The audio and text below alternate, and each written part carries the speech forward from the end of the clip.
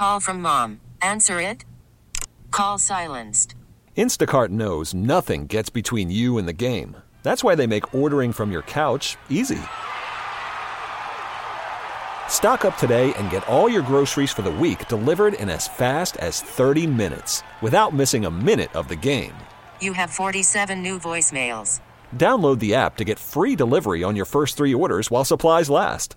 Minimum $10 per order. Additional terms apply. Baseball is in full swing. NBA playoffs are heating up, and your NFL team is gearing up for training camp. Listen to the latest on the teams you love here on the Odyssey app. The biggest sports radio stations in the country, providing unrivaled local coverage of their teams, all in one place. Exclusive interviews with players, coaches, and team executives, streaming live and always available on demand. Stay in the know with your favorite teams right here on the Odyssey app. Anthony Hennen. How are you this Friday, Anthony? Hey, Dawn. I'm good. Thanks for having me on again. Absolutely. Yeah, we love your work. And you put this in perspective, Anthony, as you talk about this combination, a perfect storm or imperfect storm, as it were, as Pennsylvania struggles, you say, to restrain some serious crimes, and then thinking about the significant factors driving crime. And you're putting this in important perspective. Can you talk about it, Anthony?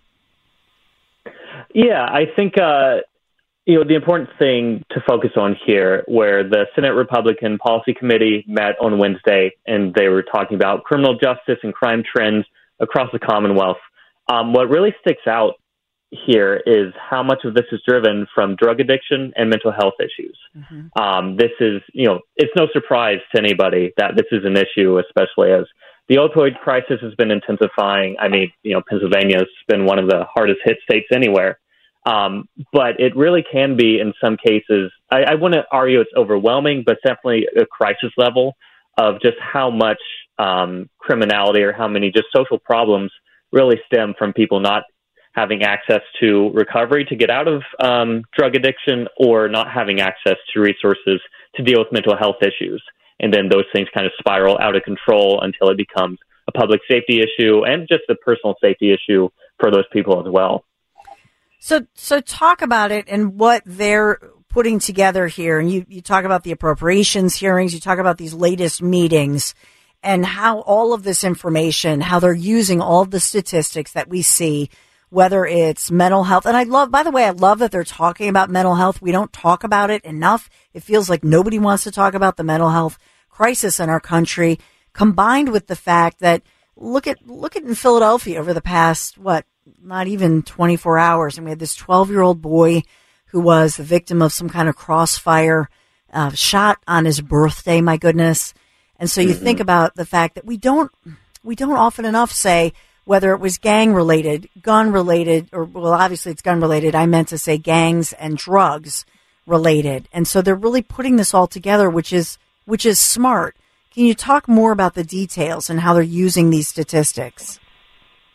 Yeah, so I think there's kind of two ways you can look at it here. One is, if you're looking at what district attorneys are seeing and what they're dealing with, York County District Attorney Dave Sunday spoke on the hearing on Wednesday, and he said one of the main issues we see that has been a tremendous challenge for us in York has been the issue of mental health. The largest mental health provider in our community has turned out to be our prisons. Mental health combined with substance abuse and oftentimes dual diagnoses are really the drivers of a lot of the crime that we see in our community. And what I couldn't get into the article there, but Sunday also talked about how in York County, they're converting part of the prison to competence recovery and trying to help people who, they're in the system, and then when they're getting out of the system, connecting them with a way to find stability, be it some sort of recovery service, be it, stable housing, being able to find a job, in the hopes that, they won't recidivate, they won't return to prison. So I think that's one track of just realizing how much on the county level and on the state level we see the Department of Corrections or the district attorneys trying to work with other agencies to have reentry services that help people and keep the public safe. I think another part of this, too, is looking on the state level. We have the Behavioral Health Commission, which was established last year from Act 54. which kind of was basically tasked with this idea of figuring out how to treat mental health issues, how to deal with drug addiction, how to create some sort of healthcare pipeline for workers and for patients. So what came out of that, essentially the General Assembly set aside $100 million to spend on behavioral health. And the commission came up with some recommendations that was really focused on spending money to expand treatment and services like walk-in crisis centers or even telehealth infrastructure, spending money on recruiting healthcare workers and retaining them, and also spending money on criminal justice and public safety improvements to deal with these behavioral health problems. So I think that's something that we really need to emphasize to the public. This is a growing problem that's often dealt with in the prison system, either state prisons or county jails, and that creates a hefty lift on the public safety infrastructure and the workers that we have. But also the state is paying more attention to this and trying to send more money in that. And I think what really matters here is the public, pushing for transparency and pushing for accountability. It's one thing to spend this money as we intend to, and it doesn't pan out, and we learn from that. But making sure we're spending this money where it should be going, I think, is paramount, and not just getting lost among other priorities or other issues that money can be spent on. And Anthony Hennen, as you write in the centersquare.com, for example, they talk about DUI cases or drug-connected crime dominating these problems, but leaders say they lack resources to get people into those all-important diversion or treatment programs. What about kids and teens? That's what I see every single day. The perpetrators, as well as the victims, are getting younger and younger, and a piece of this might even be gang recruitment, or even in the case of these websites that kids feel like, hey, if I do such and such a crime, and my buddy over here is going to use their phone and video the thing and put it on, it'll go viral and I'll get famous. And so that's another incentive, apparently, that, kids as young as 12, 11, 12, 13, 14 are becoming perpetrators. Yeah, I think some of this ties into, just social dysfunction, family issues, family breakdown, where you don't necessarily have strong community or people in place to kind of guide these students in a better way, guide these children in a better way. But also at the same time, you can see on Instagram and on other things, getting a hold of a gun can be a status symbol for these kids. Again, Berks County District Attorney John Adams, who was testifying at the hearing, he said, "We are seeing a growing problem with juveniles and young adults with guns, committing crimes with guns, possession of guns." We hear this as well from the Office of the Attorney General, where they have access to this, and they're also showing them off on social media. Jody Lobel, who's Chief of Staff at the Office of the Attorney General, said, as a statewide agency, we are seeing trends in crime and violence shifting in the wrong direction. That's not an easy problem to solve. What do you do with a 12-year-old who is committing violent acts, who has access to guns? There's a lot of different points in this where there's a breakdown, and it's not just something simple of, we need to increase penalties for this. We need to, make sure we're arresting for this. It goes very deep, and there's not just a simple policy solution to all that. Yeah, it's important work, and I love, that you're reporting on the process by which they're putting all of this together and trying to put this in perspective. And I know these meetings do go on, and there are officials on both sides of the aisle, Democrats, Republicans, Independents, who want to solve these issues, but a lot of times they don't get the coverage they deserve. So I really appreciate, Anthony Hennen, that you are looking at this and doing a deep dive. Is there anything more that you want to talk about as far as mental health providers? I know you talk about corrections. There are so many different municipalities that are involved in this conversation. Yeah, I guess there's two things here.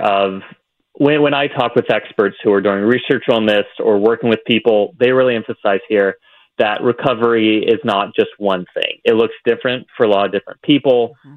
It's not necessarily things just get better and better. There can be a lot of setbacks, and it's very difficult to deal with this.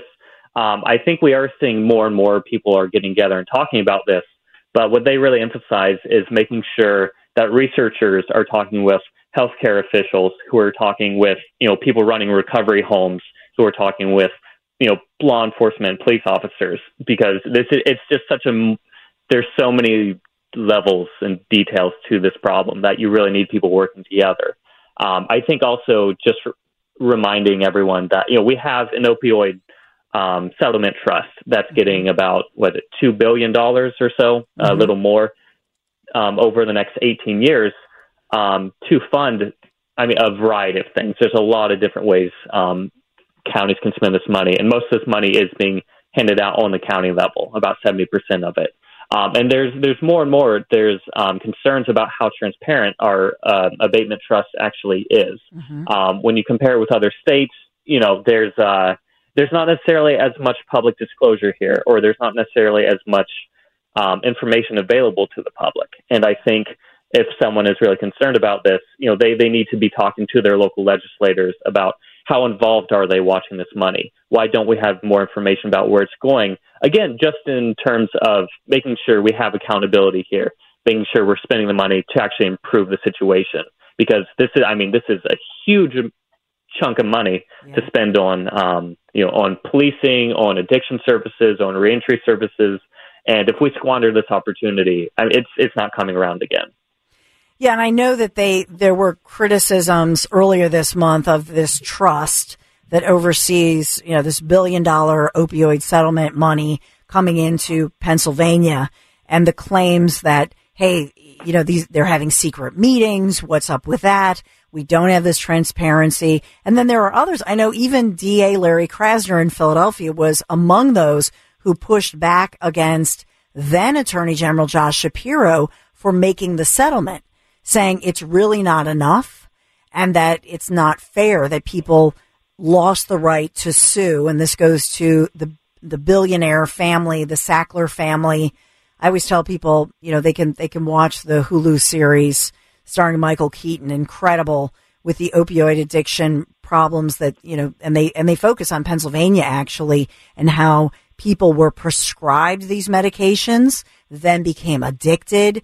And it's horrible. The Sackler family, they still remain billionaires, never spent a day in jail, but they've now dissolved the company. And part of this is, a piece of this settlement that you're talking about. So I know I'm getting into the woods, although we've talked a lot about, we have talked a lot about the different shows and the opioid crisis in America. But ultimately, when we look at this settlement, is that something that you are following, that settlement money in Pennsylvania? And do you have teed up, Anthony Hennen, other meetings or stories that you'll be covering about that? Yeah, not anything in the short term right now. I'm trying to remember when I'm not sure if they've set the next date for the next trust meeting. I think it's sometime later this summer, but I don't think they've exactly nailed it down yet. But yeah, whenever there's more news or more information coming out, I'm there trying to cover it. Unfortunately, the trust meetings, they're not open to the public in person. You can watch them online. But again, the last meeting they had, I believe earlier this month. Oh, was it this month? Okay. I knew they had one. In March. Yeah, they had another one back in March, but I think the latest one was either end of May or early June. But again, with that one, there were issues of people getting in because the login information they sent out was incorrect.